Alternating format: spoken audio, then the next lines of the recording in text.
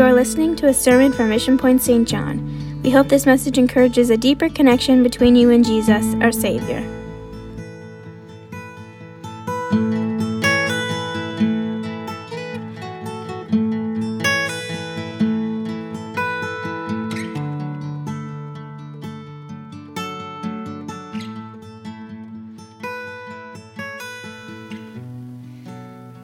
So tonight we're going to be talking about the condition of the church and because of your first love. The church has far more influence of cosmos, which is the Greek word for the world, than we like to admit. And tonight we're going to look at some areas in which the church has been infiltrated and the warning signs to either correct or avoid. We're going to quickly pray. Lord, we thank you for this opportunity tonight to be in church, to hear your word, Lord. God, would you soften our hearts and help us to receive your word, Lord?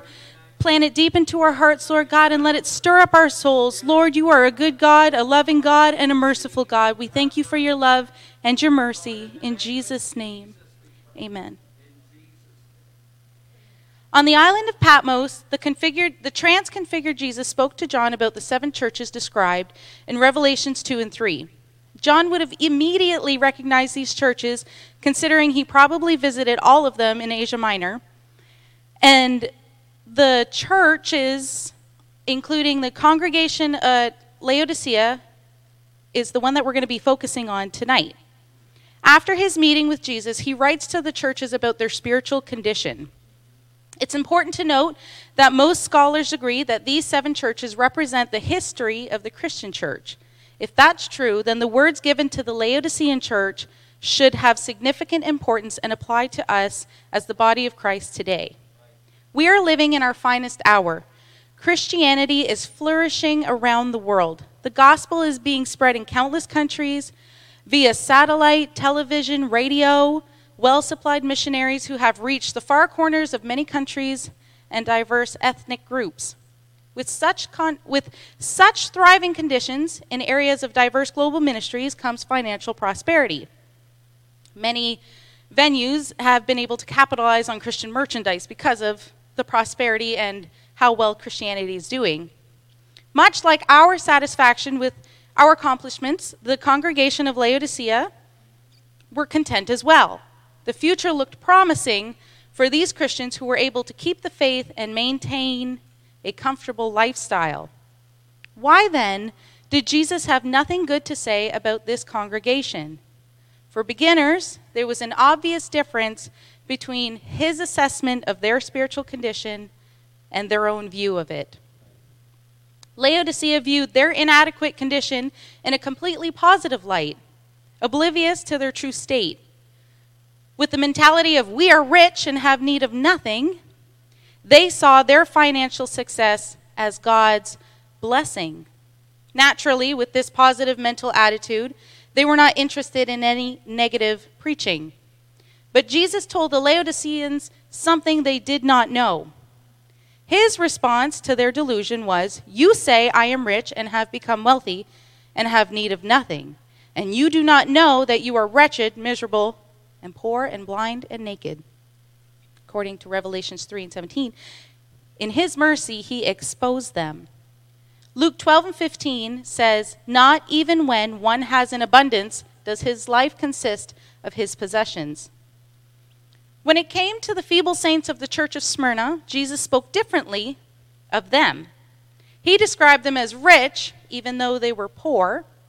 And then he highlighted the faithfulness of the church in Philadelphia, even though they were in the midst of persecution. The church of Smyrna and Philadelphia had little outward success, but they could have given the church of Laodicea a lesson in what true Christianity was.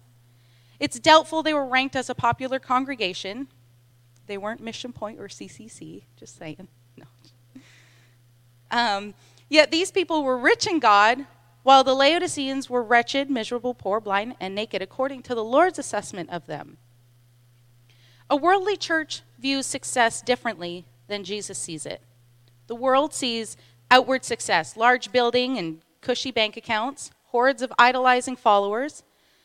But the Lord celebrates the narrow path to the cross and the inward qualities of a godly life. Prosperity, if we aren't careful, can lead to spiritual blindness, creating a false sense of eternal security. Jesus prescribed something to cure this blindness. Truth can reveal the church's spiritual nearsightedness and can show any lack of reverence for God and how closely we are allied with the enemy. And this is what Jesus said about the Laodiceans. I know your deeds, that you are neither cold nor hot. I would that you were cold or hot. So because you are lukewarm and neither hot nor cold, I will spit you out of my mouth. Revelations 3:15-16. Back and forth the Laodiceans would go, first in love with Jesus, then in love with the world. This is mediocre Christianity. Although they weren't committing outright sin, they were not striving for holiness. Unfortunately, the church of the 21st century can fall into the same pit. We can manipulate the gospel to fit our own church cultures. Modern church and diverse denominations have altered the old-fashioned gospel to agree with their busy schedules and lifestyles by emphasizing certain biblical teachings and neglecting others. The tragedy of this new rendition of Christianity is that it makes no demands and expects no sacrifice, which yields no eternal reward. We've reduced the Lion of Judah to a declawed kitten, no longer seen as the Almighty, but a harmless icon we passively honor on our busy days. We sometimes treat God like he's our aging family dog that we allow into the church once a week, pat on the head, and then send back into the yard with a bone. We can sing songs of praise, but hardly get beyond the emotion of the significance of them. We can cling to a form of godliness, but have no power. We can honor him with our mouths, but sometimes our hearts are far from him. Sadly, we've idolized preachers who tickle our ears with nuggets of biblical truth, but that never step on our toes or confront sin. What is being preached by some is not wrong per se, it's just not full truth. It's an incomplete gospel, avoiding the parts that make people uncomfortable. While pastors who do preach about holy living are so black and blue from sheep bites, they struggle to press on, and many give up and retreat into secular employment. Don't be like that sheep. He's grumpy looking. He's a biting one. I think he was sheared too short. The more we elevate ear-tickling preachers into superstars, the more we become convinced of how right we are. When we believe only what we want to believe and hear only what we want to hear, when a godly preacher tries to bring things into balance, he's quickly labeled as unbalanced. Today's culture is being fed spiritual mush. If we continue to digest substitute, we will forget what real meat tastes like. Current culture and New Age Christianity have become so satisfied with its substitute gospel that people no longer hunger for the real thing. We eat just enough junk food to keep ourselves from getting hungry, and without hunger pangs, we never really feel the need for a full course meal. Our world is starving, and they don't even know it. Christians today are in the same crisis as the Laodicean believers. Prosperity has weakened our daily dependence on God. Instead of asking, how can we rid ourselves of the poisonous influence of the world, we sometimes ask, how much of the world can I have and still go to heaven? The Bible tells us of a rich young ruler. We know that he walks away from the Lord with great sorrow because he was too attached to his earthly possessions and prosperity to leave it all behind and pick up his cross. He had more love for the world than he had for the Lord. Prosperity makes the human heart highly susceptible to deception. Like the Laodiceans who were deceived into thinking they weren't in need, the same power of deception can lead us into the danger of compromise. Jesus knocks on our heart's door and asks us to sell all. Now, the all for us is simply the things of the world that have choked out the Word of God from our lives and choked out our love for him. Colossians 2:20, the GNB version says, "You have died with Christ and are set free from the ruling spirits of the universe. Why then do you live as though you belong to this world?" We can find our way back to our first love, But we must start with an honest evaluation of our spiritual condition. Confession and repentance are still a vital part of our walk with God. It cannot be replaced. Our heart's cry should be the words in Psalms 139, 23, 24. Search me, O God, know my heart. Try me and know my anxious thoughts, and see if there be any hurtful way in me, and lead me to the everlasting way. There are men and women who are living holy and consecrated lives despite heavy criticism, trying their best to obey the voice of God that cries out, "Come out, be holy, for I am holy." We are serving a holy God, and he's calling us to come out of the world and be holy like he is holy. Unfortunately, there is another deafening cry trying to drown out the voice of God saying, "You don't have to be holy." There are church movements today that teach that you don't really have to fully obey God's word. You can pick and choose. Many pulpits, radio stations, and books give a false sense of security to the saints.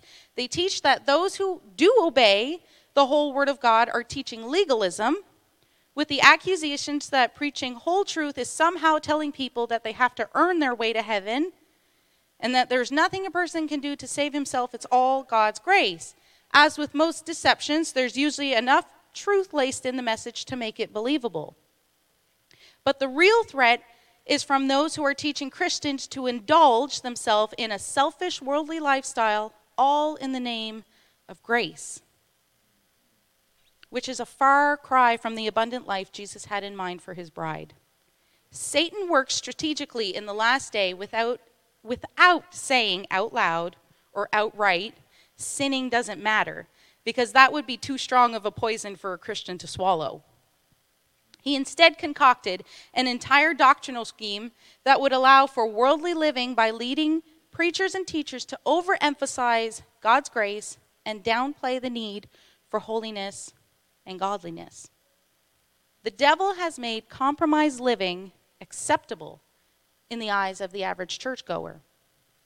Paul warns in the end time to the end-time believers. He gave very important clues about what to expect in the last days when he said in 2 Timothy 4:2-3, "For the time will come when they will not endure sound doctrine, but wanting to have their ears tickled, they will accumulate for themselves teachers in accordance to their own desires, and will turn away their ears from truth, and will turn aside myths."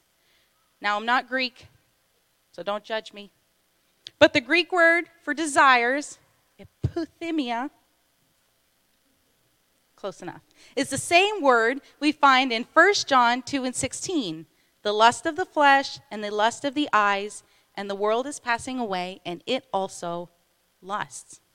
In other words, Paul was saying, in the last days, people will exalt teachers who provide them with teaching that permit them to live carnal, worldly lifestyles while maintaining a facade of true Christianity. They will drift away and refuse to listen to truth. And today, the great emphasis on grace without real sanctification is what Paul warned us against in 1 Thessalonians 4:7-8, when he says, "For God has not called us for the purpose of impurity, but sanctification.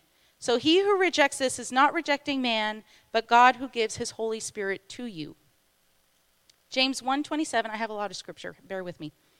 "This is pure and undefiled religion in the sight of our God and Father, to visit orphans and widows in their distress, and to keep one unstained by the world." This passage reveals characteristics of true Christianity. First, living out God's love to those in need. And second, a pure life lived out in a polluted world. We are not saved by works. Salvation results from a combination of God's grace and a person's faith, according to Ephesians 2:8. But that does not mean that we can do whatever we please after our conversion. Because the Bible clearly states in Matthew 16:17 that Jesus will recompense every man according to his deeds. He also said those who did the good deeds would be destined to a resurrection life, and those who commit the evil deeds to a resurrection of judgment. John 5:29. Romans 2:4-8 tells us not to think lightly of God's riches of kindness, because God's kindness should lead us to repentance. We see that what we do with our lives does directly affect our eternal destiny. The first proof of conversion in someone's life is the continual growth in obedience to God. His life is characterized by an ongoing process of growth and maturity. The old man and the old ways of the flesh are overcome, and the fruit of the Spirit begins to appear. This is the process of sanctification, without which no one will see the Lord, according to Hebrews 12 and 14. The second proof of genuine conversion is a development of eternal perspective.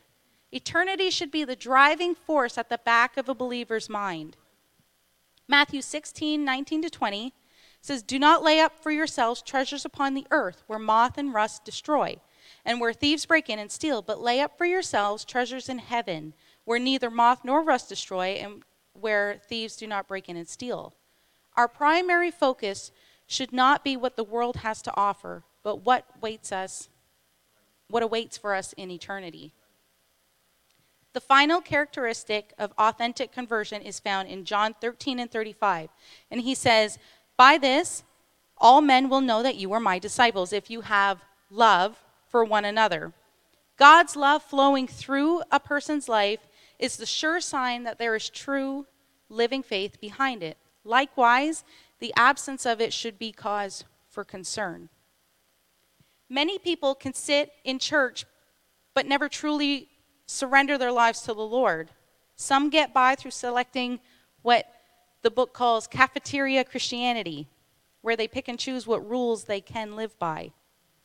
Paul also warned that in the last days, many who claim to be followers of Christ would be lovers of pleasure rather than lovers of God, holding to a form of godliness, although they denied its power, 2 Timothy 3. There is no power because there is no submission. Jesus used some pretty strong words towards the Pharisees in Matthew 23. He points out that their outward state, how their outward state was beautiful, but inwardly they were full of hypocrisy and lawlessness.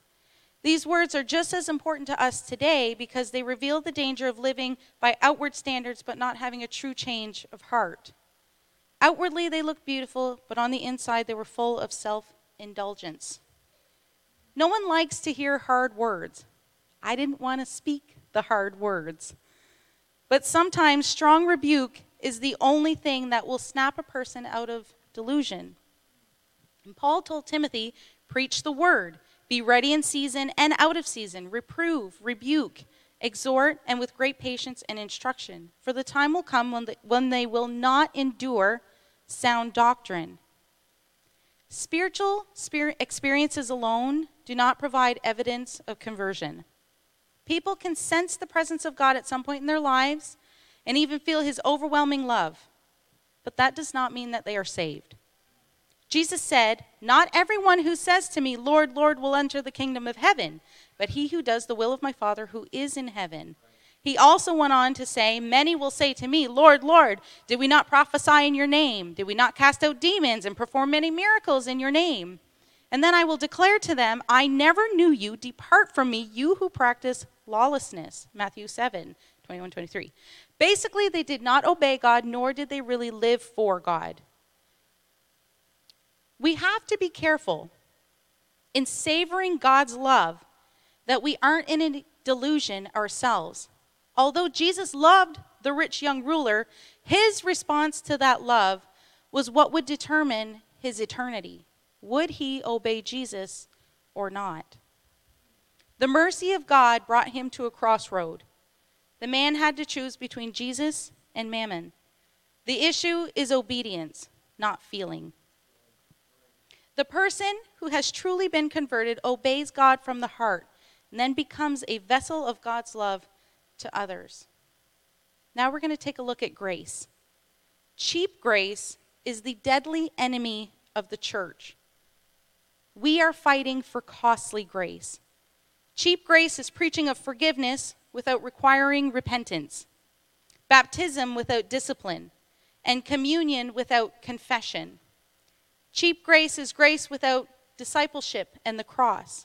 Costly grace is the treasure hidden in the field where a man will gladly go and sell all that he has. Such grace is costly because it calls us to follow. but not just follow anyone. It calls us to follow Jesus Christ. And it's costly because it costs a man his life. And it's grace because it gives a man the only true life. There's a warning to beware of deception and ambition at the top. It's vital that we learn to be discerning about what people are teaching us. We must pray that God will give us ears to hear and eyes to see. When we think of false teachers, we automatically look for wolves, when in reality, we should be looking for wolves in sheep's clothing. Many will fail to realize that false teachers appear as sheep and angels, as addressed in Matthew 7:15. There will be those who will willfully lie to achieve their own selfish purpose. But equally as devastating are those who are not purposely leading the sheep astray. They spread false doctrine because that's what they've been taught. And they've unwittingly passed it on to others. And that's what makes the deception so powerful. It's the spirit of the world which now uses these preachers to present a more appealing message to those who are listening.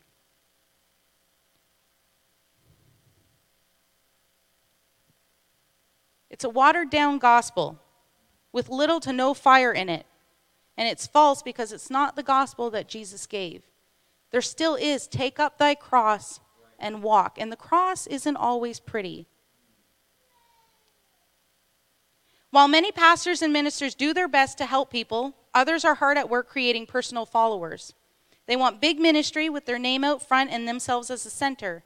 It's easy for people's motives to get tangled up in ministry. And that's why we must be ever so careful and proactive in our walk with God. False teaching is one of the side effects at making it to the top when that's their primary focus, while the desire for truth gradually takes second place. Paul said in Mark 12:39 how false teachers would rise up to draw away disciples after them.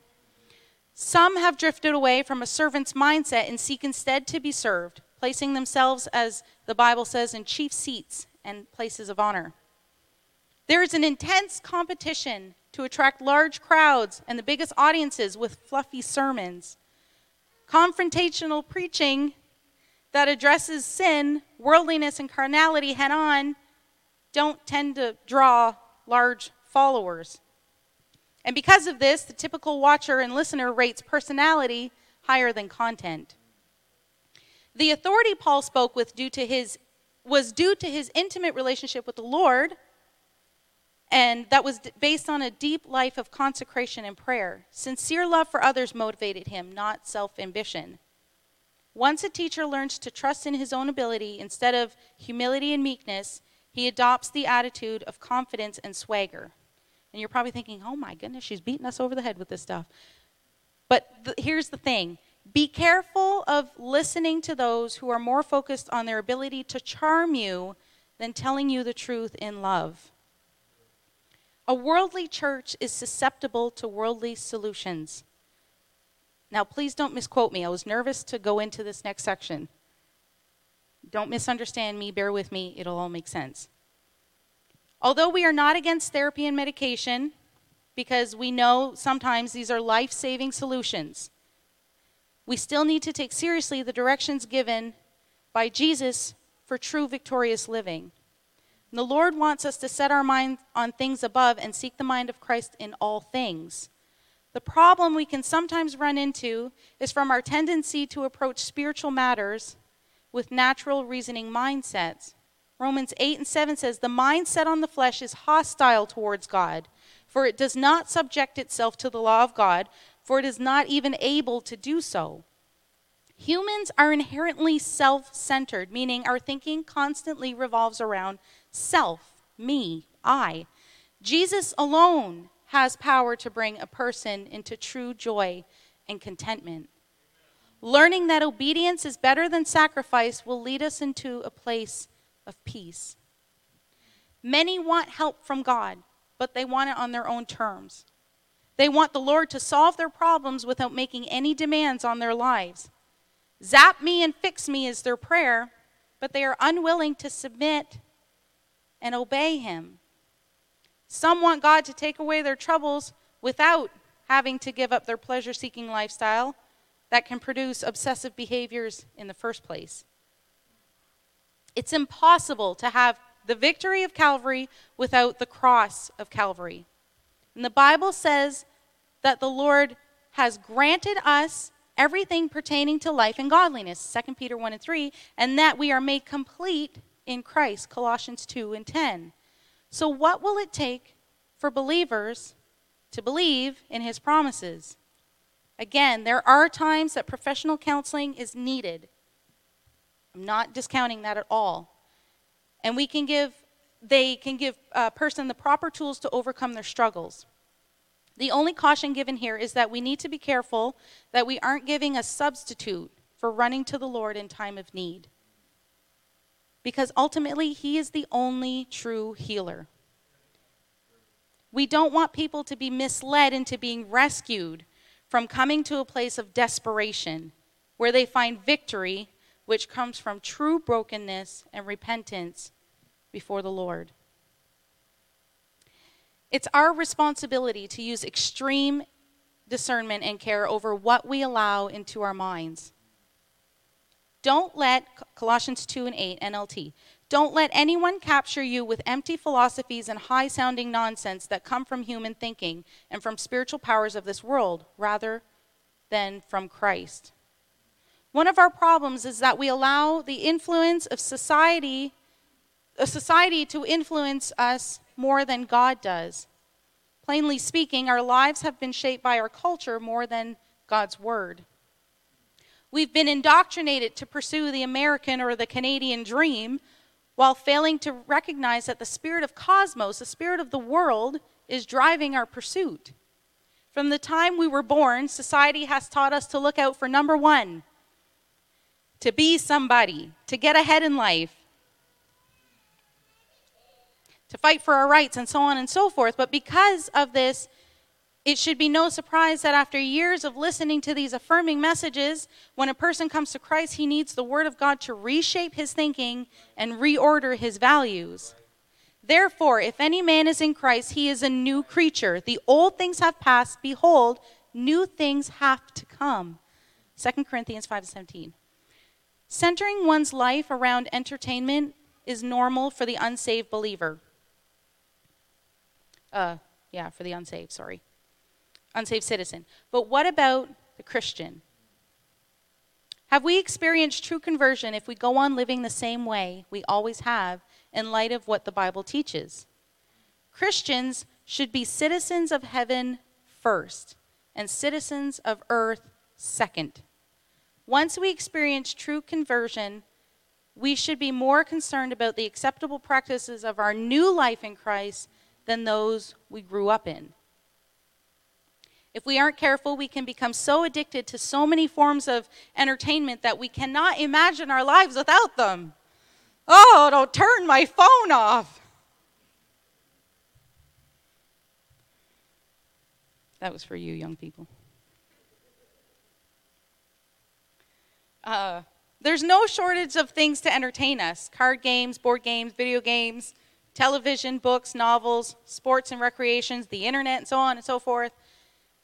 While most of these activities are harmless in and of themselves, the thing to consider is, where does that leave time for God in our lives? The reality for many is that he has been crowded out. We don't like to admit that. For example, most lives have increasingly become centered around watching television. It's one of those household items we take for granted and seldom question its effect on us. Most people are already TV, internet, and social media addicts. When a person spends an hour each week viewing stories that involve ungodly behavior, his attitude towards sin in his own life will be greatly affected. Television can desensitize its viewers to the wrongness of sin and stifle the convicting voice of the Holy Spirit in our lives. Drama has the power to manipulate the emotion and alter what people accept as fact. And that's why movies and shows with drama in it pull you in, and you're so engrossed in the storyline because drama can manipulate how you view fact. The result of opening up your mind, spirit, and emotions to this is sin becomes easily justified, rationalized, minimized, and eventually overlooked. Entertainment caters to every appetite of the flesh. It constantly presents the lust of the flesh, the lust of the eye, and the boastful pride of life. That's why it's important to be proactive and obey the scripture that says, I will set nothing wicked before my eyes. I hate the works of those who fall away. It shall not cling to me. Psalms 101 and 3. Now, not all television is bad. Take a deep breath. If you're watching hockey, you're not, I'm sure it's not desensitizing you. Well, it could be, but if you're becoming obsessive with it and all you can think about is Toronto Maple Leafs, or I don't watch hockey, so I don't know. I'm sure I got the name right, though. It's not all bad, but we must be discerning and intentional about what we allow into our minds, because in the end, it will have a great effect on us. Philippians 4 and 8 in the New King James Version says, Finally, brethren, whatsoever things are true, whatsoever things are noble, whatsoever things are just, pure, things that are lovely, things that are good, of good report, if there's any virtue and if there's anything praiseworthy, meditate on these things. Some of the stuff out there these days, I don't even know how people sleep at night after watching them. That one was free. Here's the thing. Not only does it threaten to pollute our minds and compromise our values, but it can rob a person of spending quality time with their family and spending time reading the Word of God and in prayer. As followers of Christ, our primary calling is service, not self-satisfaction.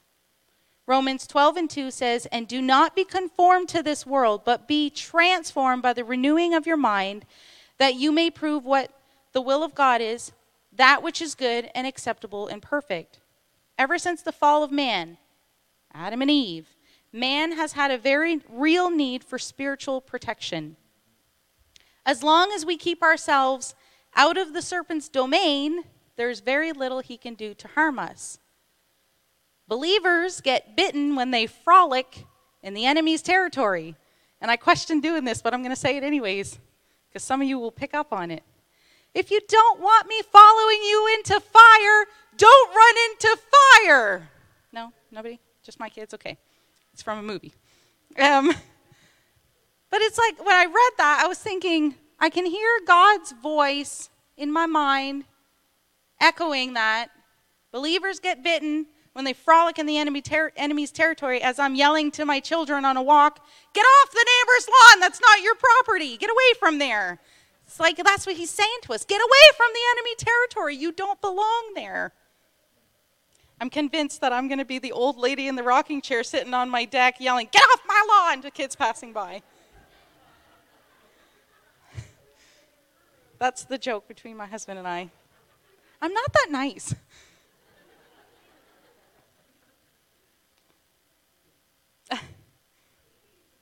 Okay, now I'm way off the path here. Okay. The only way to attain proper measure of discernment is to make sure we are soaking in the Word of God and saturating our minds with it. It's the only way you're going to be able to discern what is right and wrong and what God wants. Prayer, and soak your mind and saturate it with what He is saying. The pressure to conform to this world's mentality is enormous, and I would say now more than ever. It's basically being shoved down our throats, whether you're ready to chew it or not. And Paul said, don't let the world around you squeeze you into its mold, but let God remold your minds from within. The desire to be entertained is one of the lusts of the flesh the enemy uses to coax believers into his mindset, but there is one that is even greater, and that is covetousness. John describes it as the lust of the eye. It describes, it's the desire to accumulate things this world offers, and it is a powerful force. 2 Corinthians 11 and 3 says, but I fear that somehow your pure and undivided devotion to Christ will be corrupted, just as Eve was deceived by the cunning ways of the serpent. Over the years, the rise of consumerism and liberal spending has dangerously catered to the deadly sin of covetousness. The practice of buying on credit has lured people out of cautious lifestyles, and the temptation to have it now is overwhelming. When buying on credit became a thing, people started buying things they didn't need or were even actually looking for. That's when advertisers were able to tap into a powerful human passion, coveting lust. I want that. The spirit of the world is doing the very same thing to us today. Every year, many people find themselves going deeper into debt with the one who comes to steal, kill, and destroy, according to John 10:10. They are locked into the slavery of covetousness. What enslaves them is not debt itself, but rather the love for the things of this world and the easy credit that puts those things into their grasp. The sinfulness of coveting is highly emphasized in the Bible. It's actually one of the 10 Commandments in Exodus. There are 2 Greek words translated as covet. I'm going to butcher these. Epithumio, which is usually translated as lust or desire, and pleonektes, which means to be eager for more of something. You didn't know I was Greek, did you?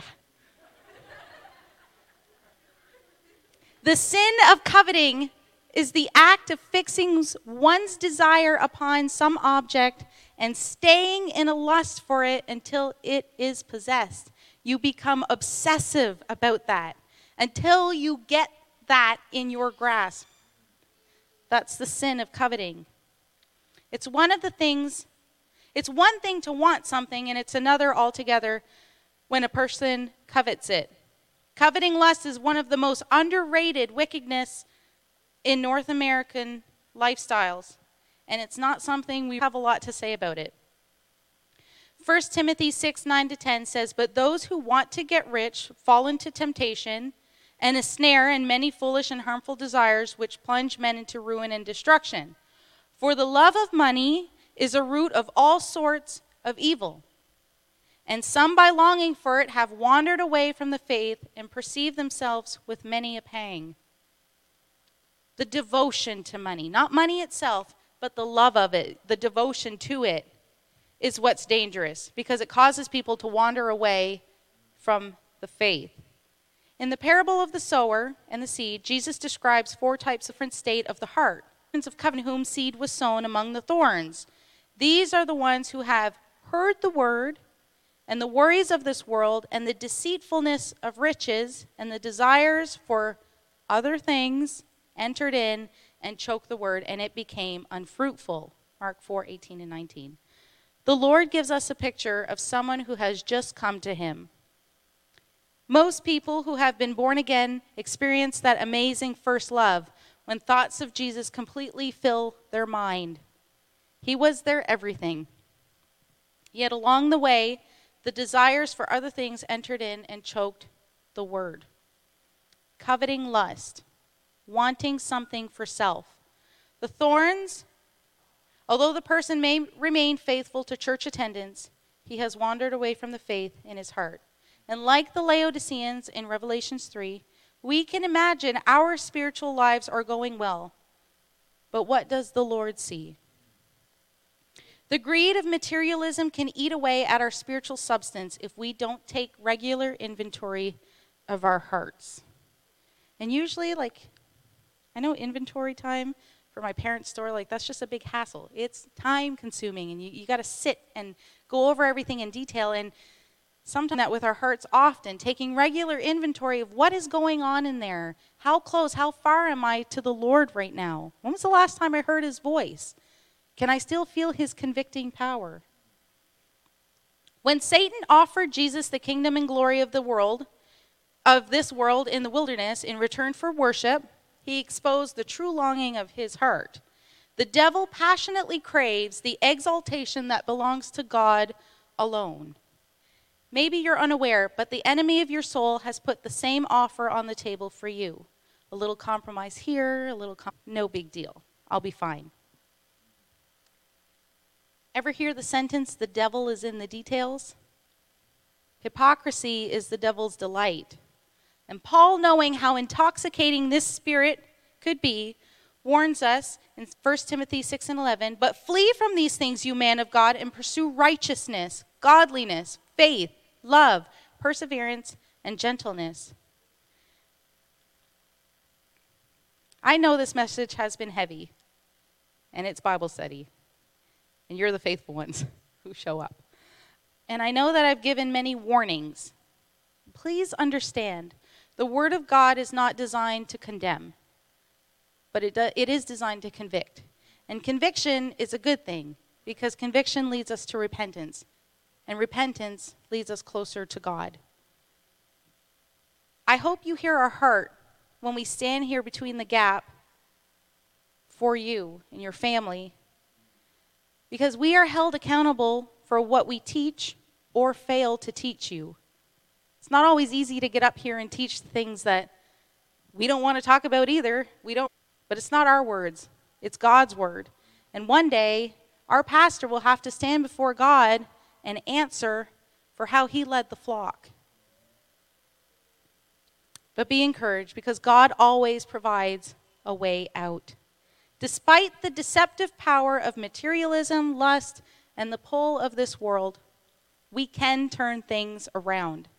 According to God's word and his promises, the one who has entangled himself in the affairs of life can disengage himself. Those who become burdened by the world can be transformed by the renewing of his mind.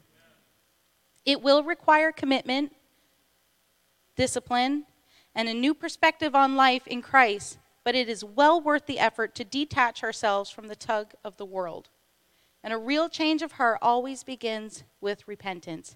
Maybe it's time to get real with ourselves and the Lord and lay it all out before him.